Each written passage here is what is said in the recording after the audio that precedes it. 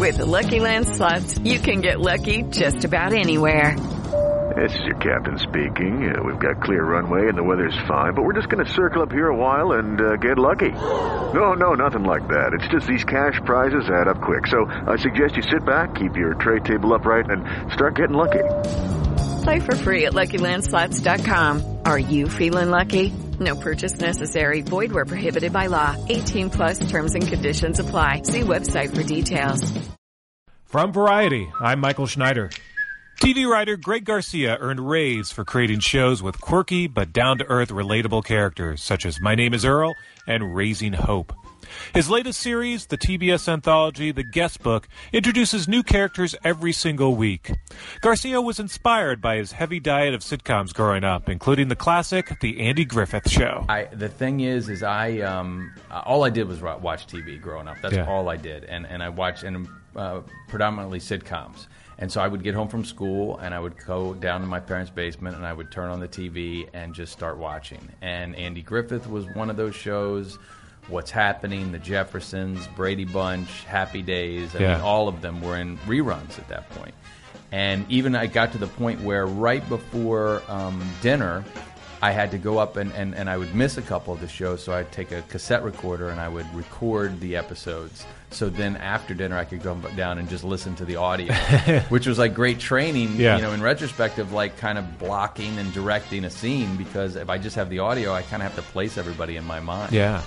So yeah, Andy Griffith was one of the many shows that I would watch. Yeah. No, it's funny. I remember. So I mentioned TBS. That's where I remember watching Andy Griffith on TBS. Yeah, it was like a 405 on the Superstation. Yeah. They always did that 05, to trip you up a little bit there. Exactly, force you to keep watching. Yeah, because they'd get you to 4:35, and then you'd be like, oh wait, I'm not gonna. Everything else started at 4:30. I'm all right. I'll just stick around. Just keep watching all these comedies and Brady Bunch and Three's Company and all the classics back then. Yeah, for sure. We were shooting something. And TBS has certainly changed a lot.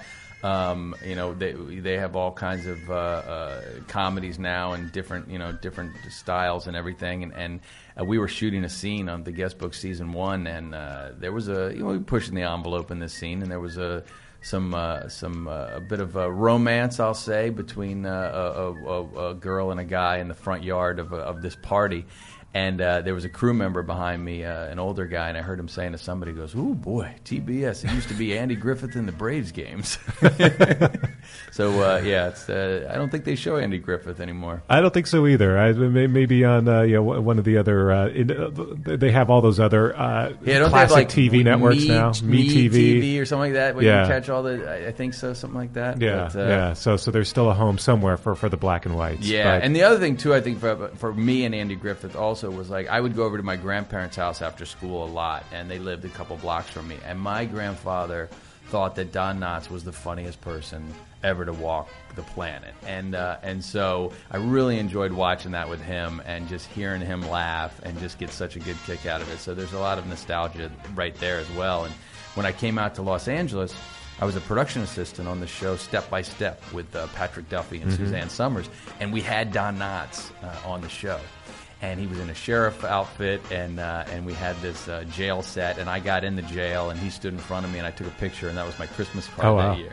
And unfortunately, my grandfather was no longer with us, but I knew that if he would have seen that, he would have just lost his mind. Yeah, no, and that's great that you got a moment with Don Knotts. Oh, it was great. In fact, Don's eyes weren't what they used to be. And my job was to go get a script printed with really large typeface. And so then at the table read, everybody was like turning their scripts like you normally would, and he's turning his on like just a fevered pace because he's only got about 4 or 5 words on each page and stuff. And we had to give a new script every day. And what he didn't understand was that we were given a whole new script to him. He thought we were going to try to put pages together, which you often do on shows as well. You just get new pages. And I went down to his dressing room because there was a problem. And he had the entire script just spread out all over the floor. And he's like, I don't know. I got 2 number 2s and 2 number 3s. And I'm trying to figure it out. I spent a good deal with him just cleaning that up and explaining what we were doing. And he got it right away. And it was definitely a dream come true to hang out with him for a little bit. Yeah. And save Don Knotts. Yes. And save him a little bit. Yeah. I'm Michael Schneider, and on this edition of the podcast, we talk to the guest book creator, Greg Garcia, about what's new in Season 2 of his TBS comedy. Plus, he shares stories of what it was like working with Cloris Leachman on Raising Hope, and the embarrassing time he met his idol, Jerry Seinfeld, and it didn't go quite as planned. And, of course, we talk about his favorite TV series of all time, The Andy Griffith Show. It's my favorite episode.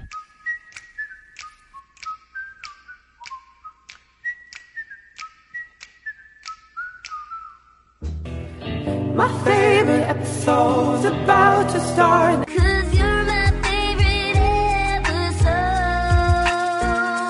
My favorite episode. Coming real, it's the next episode.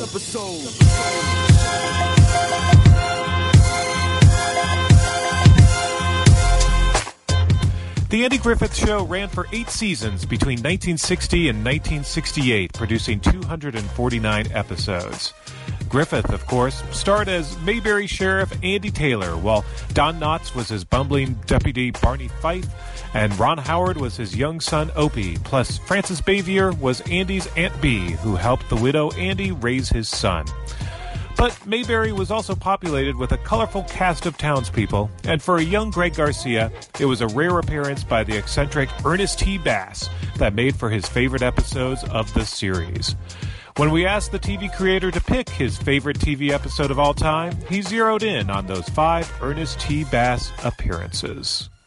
So I gave you some homework, Greg. Yes. I asked you, your favorite TV episode or episodes of all time, and I love your answer because it's kind of on brand to some degree. I guess it kind of is. I didn't even think about it. My answer was any Andy Griffith episode with Ernest T. Bass. Ernest T. Bass. Because, that show, first of all, it's got to be my favorite television show. Of all time? Yeah, of all time. I mean, there's so many great TV shows. It's hard to answer, especially for a guy who loves TV and has watched so much TV, both comedy, drama, everything. I love it, So it's like asking, I guess, a chef, like, what's your favorite meal? It's hard to pin it down. But Andy Griffith, I watched it as a kid, so it's nostalgic. And then also, it's just, to me, the perfect show. You've got this small town, and you've got this guy at the center who's the heart of the show. He's not necessarily funny,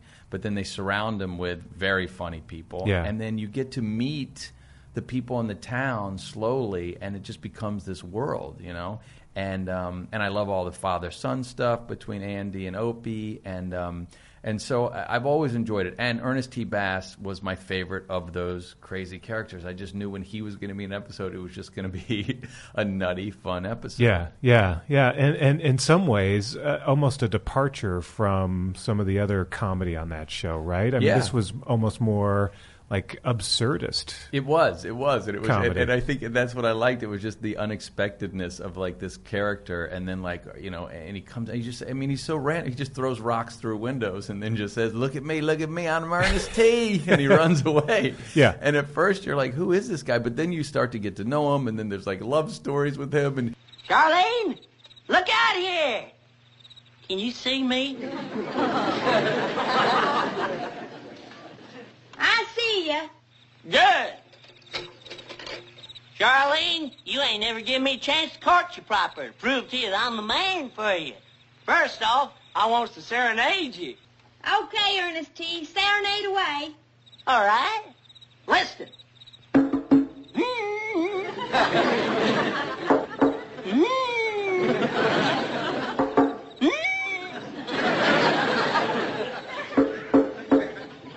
Old Lamprey, jump in the fire, fire too high, jump in the pot, pot too black, jump in the crack, crack too high, jump in the sky, sky too blue, jump in canoe, canoe too shallow, jump in the tallow, tallow too soft, jump in the loft, loft too rotten, jump in the cotton, cotton so white she stayed there all night. Tell him it was good. That's good, Ernest T. Now you want to hear me sing Eating Goober Peas? I like that too. Is creating like a character that's so kind of nutty, and it just seems like that's all they are. And then dig deeper as you go along, and you do more episodes, and you start to learn that there's a person in there, and so that's fun for me. Yeah. Well, I went back and watched the very first episode that he appeared on, because he was only on 5 episodes. Yeah, it wasn't a lot, and a guy that was only on 5 episodes left such a lasting mark on me. It says a lot. Yeah, and on culture, I was reading up. I guess like there are some science groups that actually have Ernest T. Bass Day, where they examine rocks. Like people who love rocks have adopted Ernest T. Bass as sort of their patron comedic That's character. Amazing. I suppose. I haven't taken it that far, but maybe I need to look into that, see what I'm missing in life. But it's funny, you watch that first episode and you can tell, like, okay, this was a one-off, but there was something there. He must have been a phenomenon at the time, and they realized this is a character who we can play with and bring back. And immediately some of the traits that you see in that first episode became the ongoing traits of this character, like throwing rocks in windows. Yeah, and a guy named Howard Morris, I believe, played the role. And and I've had that situation before where you bring on somebody for one episode, and then you're like, oh my God, they gotta come back. This is like, this is either because the fans talk about it so much, or you just know while you're shooting it, the chemistry is great, and you've really got something there. Yeah. Any other sort of heroes, comedy heroes that you've worked with through the years that were sort of bucket list? Yeah, I think so. I mean, Jerry Seinfeld for me early on was somebody that I really admired. When I was in the 5th grade, we had a substitute teacher, and she came in for a couple days. And up until that point, I had just kind of been told by teachers to be quiet. I got my seat moved to the back of the room. I was always trying to make jokes, and nobody was really, at least the adults weren't laughing at them. And the 2nd or 3rd day we had the substitute teacher, she came in and she said, I saw a guy that reminded me of you last night on The Tonight Show. His name's Jerry Seinfeld. Well, I didn't know what The Tonight Show was or who Jerry Seinfeld was, but that Christmas I got a TV for my room, a black and white TV, and I started watching it at night when my parents thought I was asleep, and there was one speaker on the side of it, and I would roll up a magazine and put it to my ear and kind of put it to the speaker so I could watch without them hearing, and I would watch The Tonight Show, and I kept looking for this guy, Jerry Seinfeld, to come back on.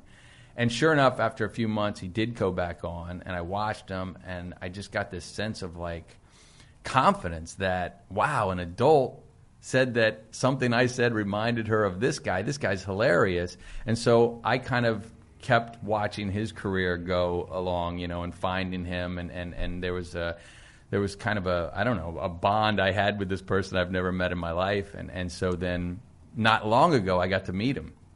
I bought tickets to some thing at an auction where I get to do a meet and greet. Yeah.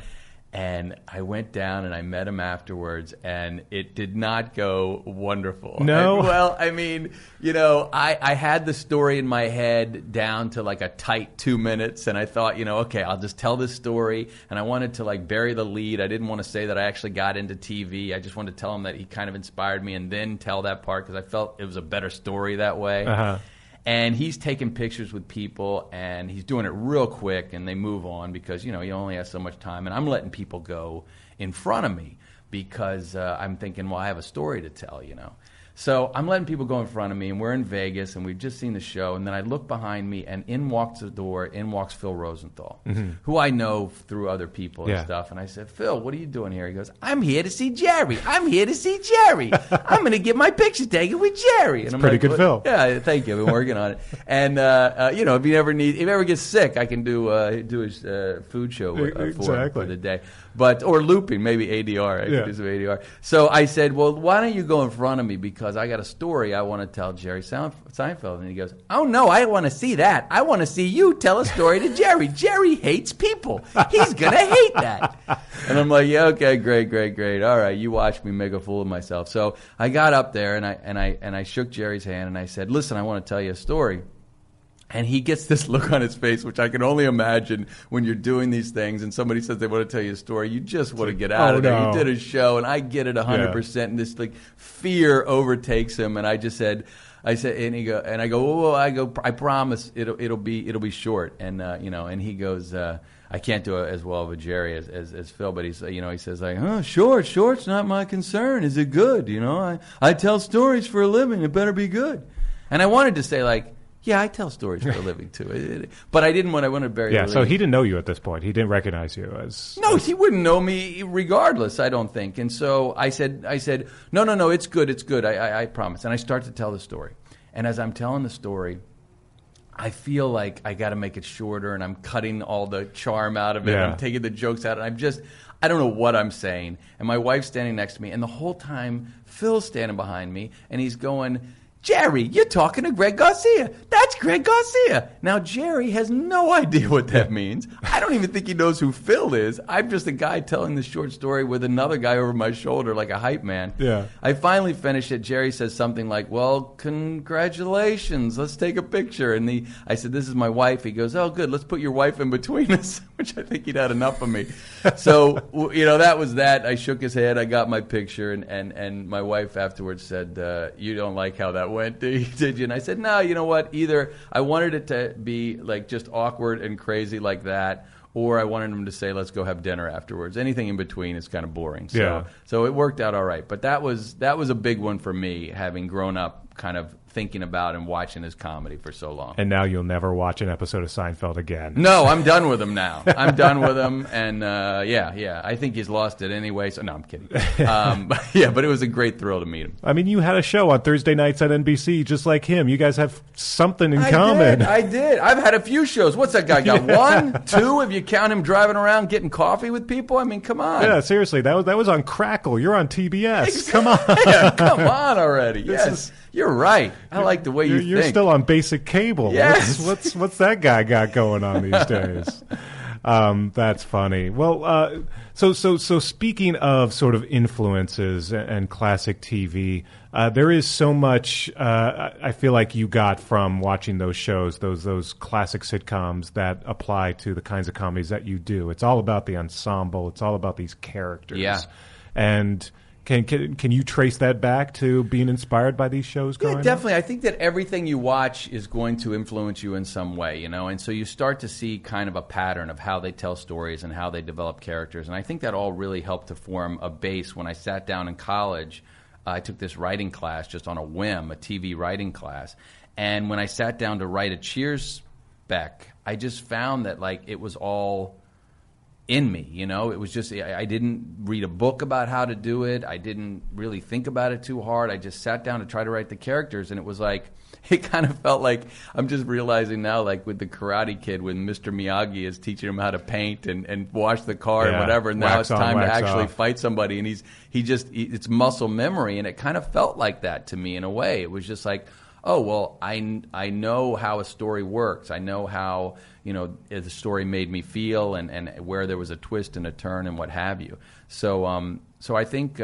practically for writing, it was just the constant, what they say, to be great at something, you have to put in 10,000 hours. I think I put in 10,000 hours of watching television, which doesn't always work out for everybody. I know a lot of people that put in their 10,000 hours of watching television, and they maybe should have been doing something else. Right, and just stick with watching. And that's the other thing that was interesting too is like when I say this thing about Jerry Seinfeld and that woman saying something to me, the teacher, and there was also little things along the way that I think kind of boosted my confidence or made me feel like, oh, this could happen someday. Could be realistic. One of the other funny stories that happened to me was, I would watch The Brady Bunch all the time. Every single episode of The Brady Bunch I've seen 1,000,000 times. And one day I'm sitting in Arlington, Virginia, and I'm in my backyard just kicking the soccer ball around. And I knew that some people had moved in behind us, but I didn't know who they were. I hadn't seen them yet. And I look over the fence, and in the backyard doing something is Jenny Piccolo from... Oh, I'm sorry. From Happy Days. I'm in Happy Days, not Brady Bunch. I'm sorry. That was my mistake. Same era, yeah. Yes, and I've seen every episode of Happy Days. It was Jenny Piccolo from Happy Days.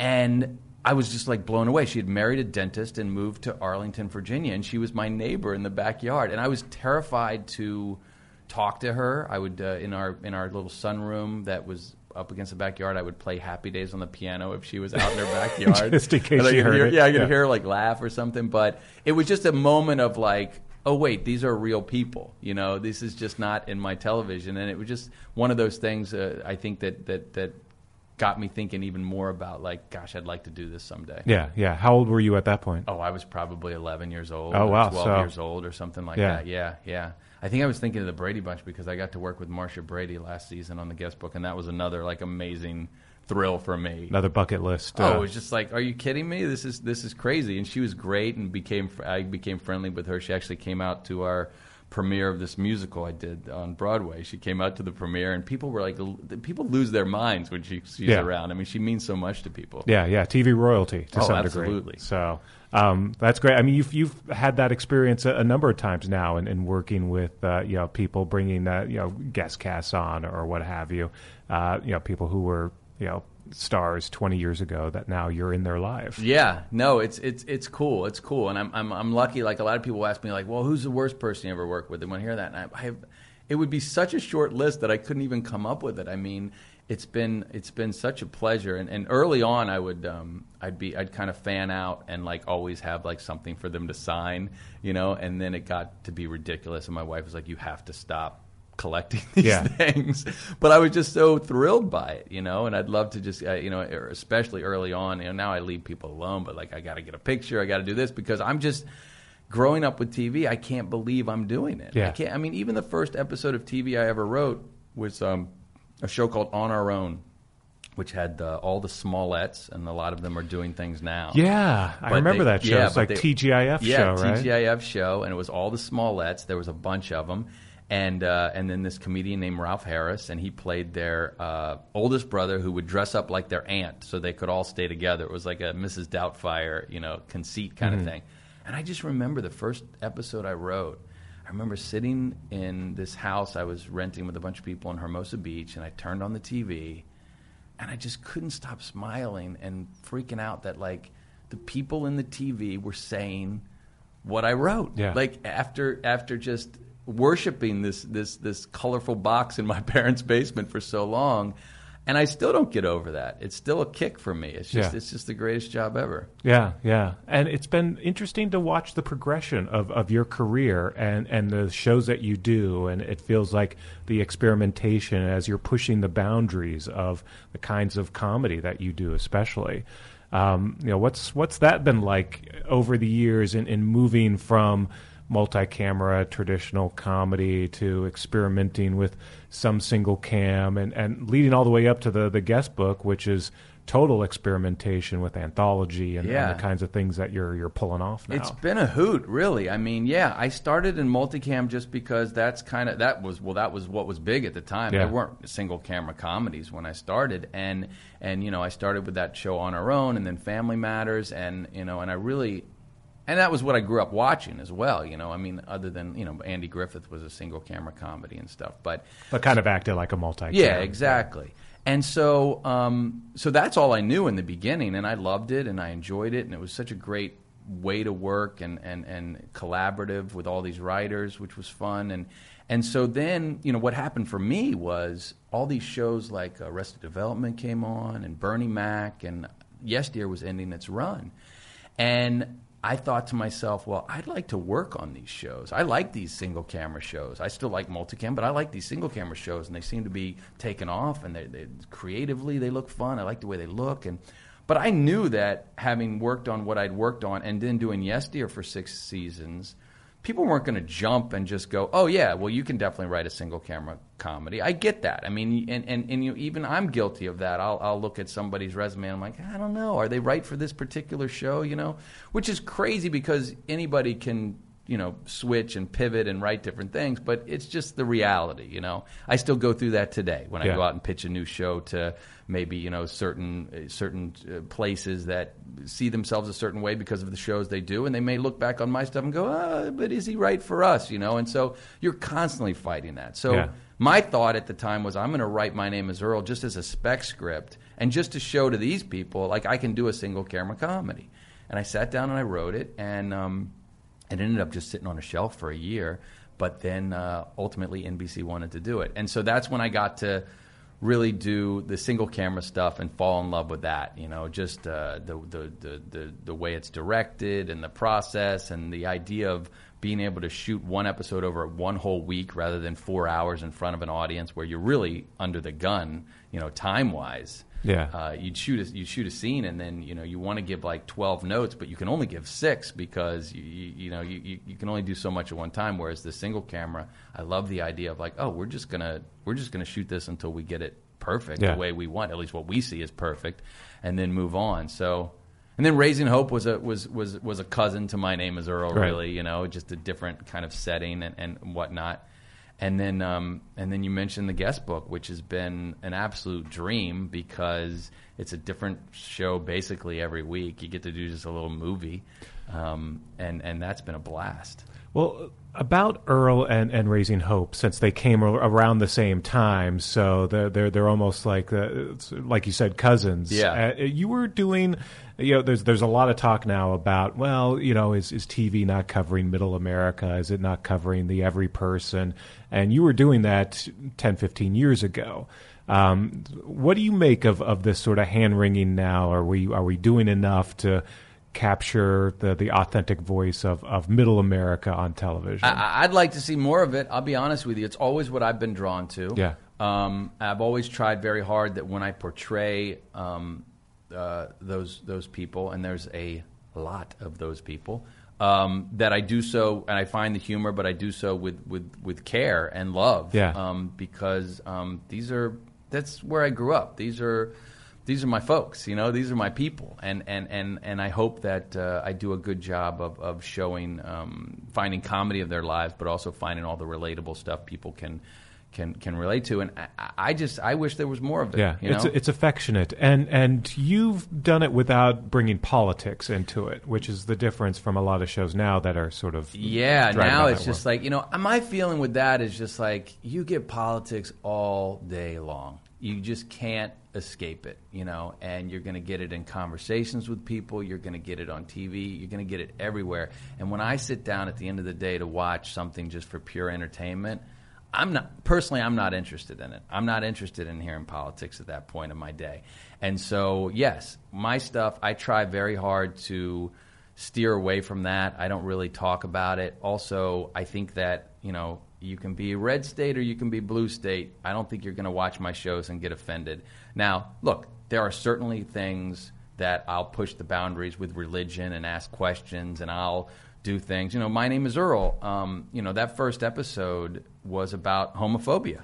That's what it was about. And I actually it was funny because I got a very angry email from a guy that was a writer on Arrested Development that was very offended by the pilot. And we had a long discussion. I called him on the phone. We had a long discussion, and he told me that it was the whole thing was homophobic, and not that I was dealing with homophobia, but the whole episode was homophobic, and this whole thing. And I explained to him what I was trying to do, and he really wasn't listening to me. And I got really worried because I was like, gosh, am I not portraying what I want to portray here? And but then I won the GLAAD award for it, and I was like, okay, good. This is okay. But it was just an example of like I wanted to take an issue and not just sugarcoat it, but really show what these two guys, how they would affect if they were meeting somebody that's homosexual for the first time.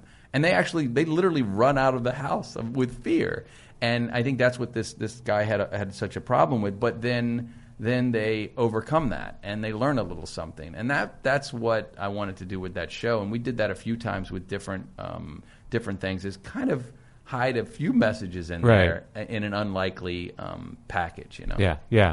And it's honest, and you're also very affectionate toward these characters. All of these characters, there a lot of them are larger than life on all these shows. Yeah. Including Grandma on Raising Hope. Yes. But I think not unlike Ernest T. Bass, somebody like Mama by Cloris Leachman on Raising Hope, or Jamie Presley on My Name Is Earl, it's fun to put them out there and see how crazy they are, and then hopefully you do the show long enough that you can really develop a relationship with these people and see the other side of them too, and the heart. I remember on My Name Is Earl, we were about 5 or 6 episodes in, and Jamie's character of Joy was hilarious and funny, and she was always yelling at Earl and doing crazy things. And about 5 or 6 episodes in, I was like, all right, well now let's find out what makes her tick. Let's show her vulnerable. And we did this episode about her her wedding with the Crab Man, and it was very sweet, and it was touching, and she was amazing in it, and it just showed you that next level of her. So then it was even more fun, I think, to show her crazy and doing crazy things, because you're like, oh, I see, but there's this vulnerability to her, and that's where a lot of this is coming from. Yeah. Now, Cloris Leachman was the toughest person to wrangle, right? Oh my God, Cloris! I absolutely love Cloris to death, and she is a absolute kook and so much fun to work with, and just hanging out with her was a blast, you know. And I've told this story before, but she would lick me. She would just come to set and lick me on the back of my neck and just hoot and holler and think that was the funniest thing in the world. And you really never knew what she was going to do. But at the same time, you couldn't discount her at all, because, you know, you could think like, oh, she's just talking, she's crazy. What is she doing in there? She's looking for attention, or she's just being nuts. But then, like, oh, wait a second. I remember one scene, they were like, she wants to crawl under the table for this scene. I'm like, what? Crawl under the table is my first thought. And then I went in there and she explained to me why, and I was like, oh, that's a million times funnier. Yes, yeah. Crawl under the table. Do that for sure. And I was very fortunate to have spent a lot of time with her. One of my favorite stories with her is that she came and saw my son's high school production of Young Frankenstein, and they were thrilled to have her there. You know, it was just like, oh my gosh, yeah. Cloris Leachman is here. And the top of the second act, there was a number, and the kid was struggling a little bit with it. And afterwards, I clapped, and I looked over, and her hands were in her lap, and I looked over at her to see if she was going to clap, and she just looked at me and she said, "I think not." So Cloris, you always knew where you stood with Cloris. You always know where you stand. I once did a panel with her at the SAG Foundation, and there was a man in the back in a wheelchair, very elderly man, probably like almost 90, with his nurse. Yeah. And it was time for Q&A, and he eventually raises his hand, and he says, "Do you remember me?"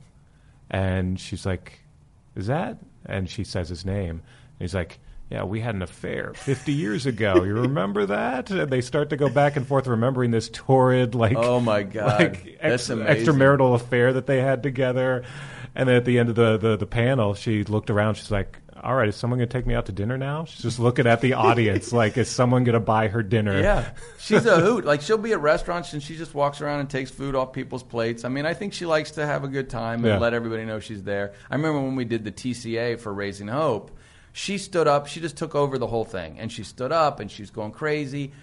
And then people, I remember one executive at 20th was like so upset about it, and she was like, that was a mess. I'm like, what are you talking about? It was amazing. That's what Cloris Leachman.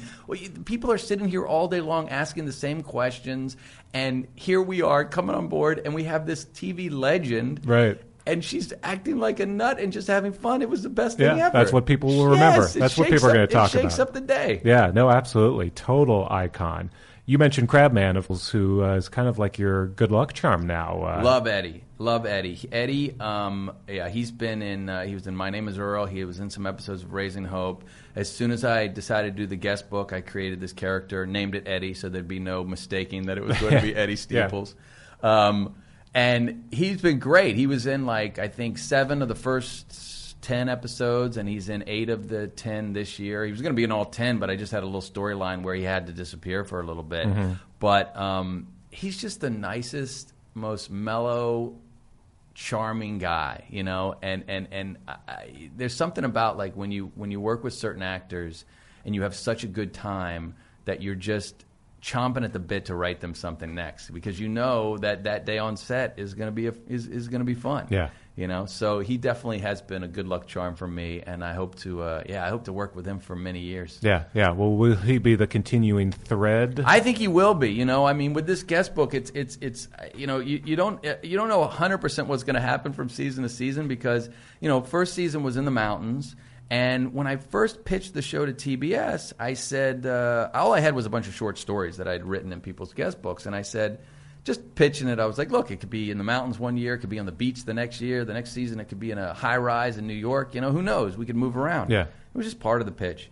And then we did season 1, and it worked out, and the ratings were good, and they were very happy with it. And I loved the characters and the mountain setting, and we built the sets, and I'd already written 2 episodes that took place in the mountains before they called me and picked up season 2, and they said, "Hey, let's go to the beach," like you said. Oh, so they wanted to move? Because Yeah. I would think usually they're like, "Don't mess with this." No, the ratings you would are good. think that, right? And Yeah. I got a little nervous, and I was like, "Well, I know I said that, but like, kind of it's working. What if we mess it up?" And they go, "No, we think it would be great, and it'll be fun to do a whole new world, and for the longevity of the show, after hopefully for years and years and years, it stands apart, that it'll be different." Yeah. I got all that, but I was still nervous, and then you also have to. These people that you're working with, you have to call them and say that we're going to shake it up, which is a horrible thing to have to do. And so then I started to think about season 2, and I thought, well, Eddie would be a great person to bring along, so there's a little bit of consistency. And then as I was breaking the stories, I thought, well, gosh, this one character I have, it would be actually better if it was Carly Jibson, and that she's come to the beach as well. And then I started thinking, like, well, maybe everybody comes to the beach. I'm like, well, that's not different anymore. You know? Right, So right. you Well, can't it's Laverne and Shirley, right? Where Yeah, everyone moves exactly. from Milwaukee to LA. So I couldn't do as much as I wanted to, but I did definitely bring those 2 along, and I feel like it feels like they would be our thread, throughout. But I hesitate saying anything for sure because I haven't had any talks with TBS, and you never know what's going to happen.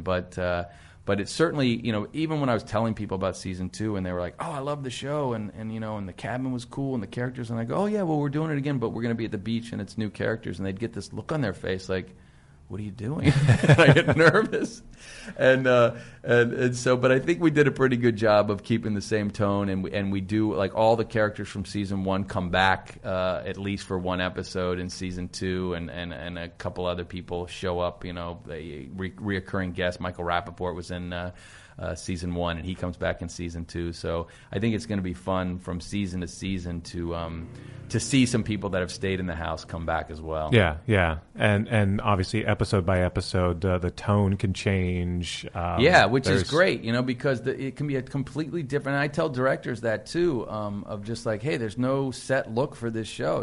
Make it your own, and let's just have fun with it. There was one episode this season, I think it's episode 5, when I turned it in. Everybody was like, "Man, this is dark. This is like really dark. How are you going to make this funny?" And I was like, "Well, we'll make it funny, but that's our dark one. Yeah. That's going to be the dark one." There's quite a bit of death. Throughout the season. There is. So at one point I thought one thing was going to die in every episode as I was writing it, and I was like, at a certain point I thought, well, maybe I should have something die, like even if a plant just dies in one episode, so there's that theme. But there is a lot of death, but hopefully it's done in a way that is funny. And also, I think with the amount of death and other things that happen in the show, I do find that season 2 ends up having more heart than season 1. Mm-hmm. I still think we push the envelope, and we'll find some fun twists and turns to stories. But I found more episodes at the end of season 2, kind of leaving you with a little bit more thought and emotion than perhaps in season 1. Well, I also asked you for your favorite episode of season 2, and you picked 204. Which is sort of the flashback episode. It is. Yeah, it's a flashback episode where we learn some stuff about our main characters and how they got into some predicaments that they're in. But it's also an episode that I had written in a guest book a long time ago, and it was probably the longest story I ever wrote in someone's guest book. And it wasn't particularly funny. It was just kind of sweet and sad. And so I was anxious to do this one as an episode of TV and figure out how to do it and kind of shrink some of it down because it was pretty long when I wrote it in the guest book. And it's about this older guy who comes to town to surprise his nephew. He's 90 years old. It's played by Paul Dooley, amazing actor, Mm-hmm. father in Breaking Away and 16 Candles and whatever. name it. He's been right. in a million. Fantastic character. A actor. million Yeah. things. And he comes to see his nephew and basically tell him that he's dying. And he surprises his nephew in the middle of his nephew about to have a birthday party where they're going to have this big ecstasy party at the beach. And then he kind of gets forced into that world for a little bit. And it's what makes it my favorite episode, I think, is style-wise, I had a lot of fun directing it. I think I got to do some stuff that I haven't really been able to do in the past with the camera, and our DP was amazing, and we had a lot of fun with that. And then also, it ended up having a lot of heart, for me in that show, and so the combination of those things, I think, made it rise to the top for me. Yeah. Well, another episode that you mentioned that I also enjoyed, partly because the actors are so amazing, is episode 10. Yeah, the episode with Michael Kenneth Williams. And Matt Walsh from Veep, yeah, and Oliver Hudson. Yes, that's also a little bit of a departure. That was definitely a departure because I wrote that one second, just because I just had it in my head and I wanted to write it, and I didn't know where it would fit in the season. And it's an episode that has to take so much place in the guest book. There's really not room to do anything with the regulars, and I mean in the guest house. Yeah. That you can't do stuff with the regulars. So I ended up putting it last, almost like a bonus, like episode. A coda. Yeah, exactly. Yeah. It's like if it's a British show, it would be like the Christmas episode, they call it, or whatever, right? Yeah. And it was definitely a departure because it explores, religion and all kinds of things. And when I gave that I didn't give it to the studio and network until the end of the season or close to the end because I was still working on it a little bit and I knew it was going to be the last episode. And yeah, that was one where they were like, "Whoa, this is way different." Yeah, this is different. And I'm like, yeah, but I think it's going to be good. And they were a little concerned, I think, about it feels like. They were worried that people would think like the season ended on episode 9 because there's a lot of closure in episode 9 for all the regulars, and then this is kind of like a bonus. And I was like, well, you just tell them at the end of 9 there's another one next week. That seems easy enough, right? And everybody sets their DVR anyway. It'll still be in the queue. Yeah, it's just gonna pick it up. But that was a fun one, and working with Matt Walsh and Michael K. Williams was a little intimidating for me. Thinking about it because I love Matt Walsh on Veep and I think he's just a comic genius and and such a great guy. When you have somebody that's so good at improv coming in too, that you're like, gosh, I wonder if they're thinking like what they are thinking will be better than what's in the script anyway, because you've seen him say so many funny things. And then Michael K. Williams, I was such a huge fan of The Wire, and to know that Omar's coming in, and I have to direct him for 2 days. We only had 2 days with him because of his schedule. We had to cram a lot in, and then they both come in, and they're both like the nicest, sweetest guys you've ever met. They just worked with each other on Ghostbusters, so they knew each other from that. Oh, that's cool. And all of a sudden, it just all of that anxiety gets wiped away, and then just gets replaced with excitement. And we had such a great time. I always love seeing Michael K. Williams in a comedy because he still brings that intensity. He was on Community for a while, and he's done other shows too. And and this was a role where I was like, because somebody, as often you have discussions, and I'm like, this is my number one guy for this role, and they're like, oh, he's brilliant. Is he funny? I'm like, first of all, he doesn't have to be funny. Like he doesn't have to try to act funny. Right. The things he'll say will be funny, even if he's totally, that menacing guy we've always seen, which he wasn't. He played a different character, but I've always felt like if somebody's a great actor, I don't care if they've done any comedy at all. Like, that's up to me then.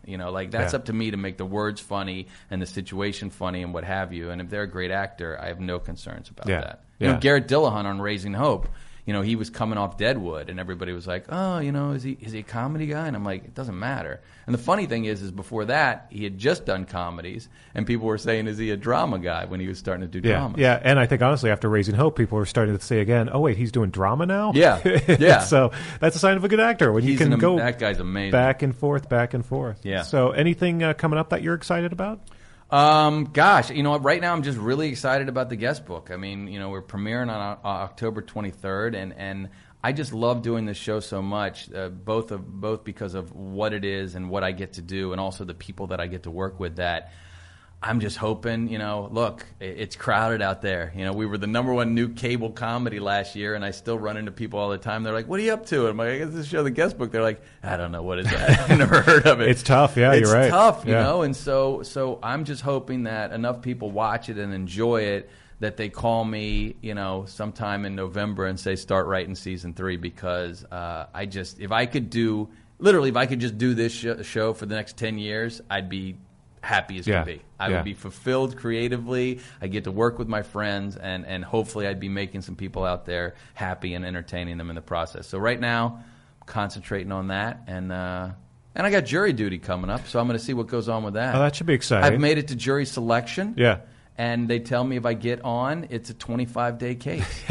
So Now- we'll see what happens. Now, are you one of those people who's going to try to get off, or are you excited to get I'm on? actually excited. Yeah. I got to be honest. Like, I was raising my hand, and I was like, well, okay, so what if I wanted? Because everybody was like, excuses. I can't do that. I can't do that. And I'm like, and I'm saying, like, look, I have one day that I got to go see my son at Parents Weekend at University of Oregon, but other than that, I'm good, Yeah. So everybody was looking at me like I was crazy, and I'm sure I'll probably kick myself if I get on it, and it's incredibly boring, but we'll see what happens. It could be great material, too. Well, that's it. Well- Hey, you're always going to get story. Even just sitting in there for the day, I had 3 or 4 characters that I'm writing down Yeah. that I can use later. So I've always I hear mixed things about whether or not they choose people with facial hair on juries. yeah, that's a good question. Somebody said that to me last night. They Yeah. said, you're not going to get picked because of your beard. And I was like, well, I'm not shaving the beard, so we're just going to see what happens. Right. But it could depend on the case, Yeah. I mean, this is like some civil case. They said, I don't know anything about it, but, who knows? Maybe it's like somebody's suing the brawny towel guy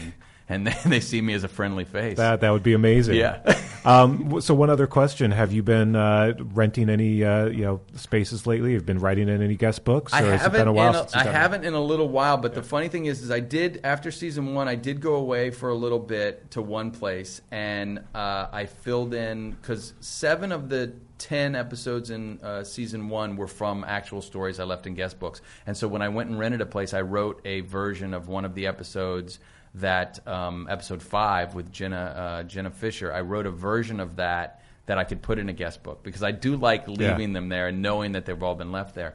Season 2, only 3 of the 10 were from actual guest book stories, because I started to run out of them. Yeah. And so I do have to go away. I got to go away and put these in books, because there's just something ADD about me or OCD about me that I need to know that these actually got left somewhere, Yeah. even if it's post show. So I think I will be, depending on the juror duty. I might be going out and going to some places. Well, so you need to do that, but then you also need to create some news stories as well. So you got to start renting some spaces. I know, yeah. Well, I got to be busy on Airbnb or VRBO and get going. Yeah. And the other thing is, now when you write these, do you put a little like www.tbs.com at the bottom? No, I Just don't like- do any promotion. I just like it to be secret. And people ask me if I heard anything from anybody about like any feedback, and I really haven't, other than Garrett Dillahunt stayed in one of the cabins that I stayed in when we were shooting guest book season 1, just coincidentally. And he walked in, and the story was still there in their guest book, the first one I ever wrote. So it's nice to know that they're still out there. That's funny. Your world comes full circle. Yeah. All right. Well, thanks, Greg. Thanks All right, for coming thank by. you. Appreciate Yeah, it. Definitely.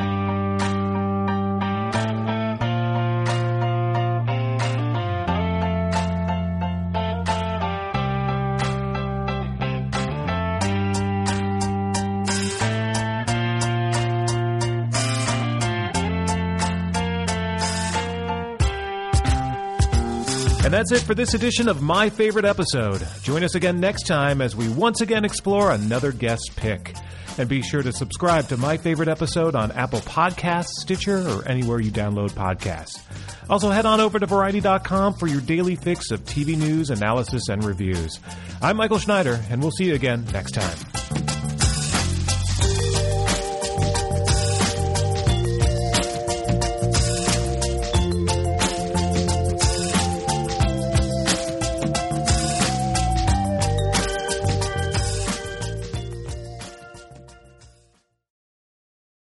It is Ryan here, and I have a question for you. What do you do when you win? Like, are you a fist pumper, a woo-hooer, a hand clapper, a high-fiver? I kind of like the high-five, but if you want to hone in on those winning moves, check out Chumba Casino. At ChumbaCasino.com, choose from hundreds of social casino-style games for your chance to redeem serious cash prizes. There are new game releases weekly, plus free daily bonuses, so don't wait. Start having the most fun ever at ChumbaCasino.com. No purchase necessary. VGW Group. Void where prohibited by law. See terms and conditions. 18+.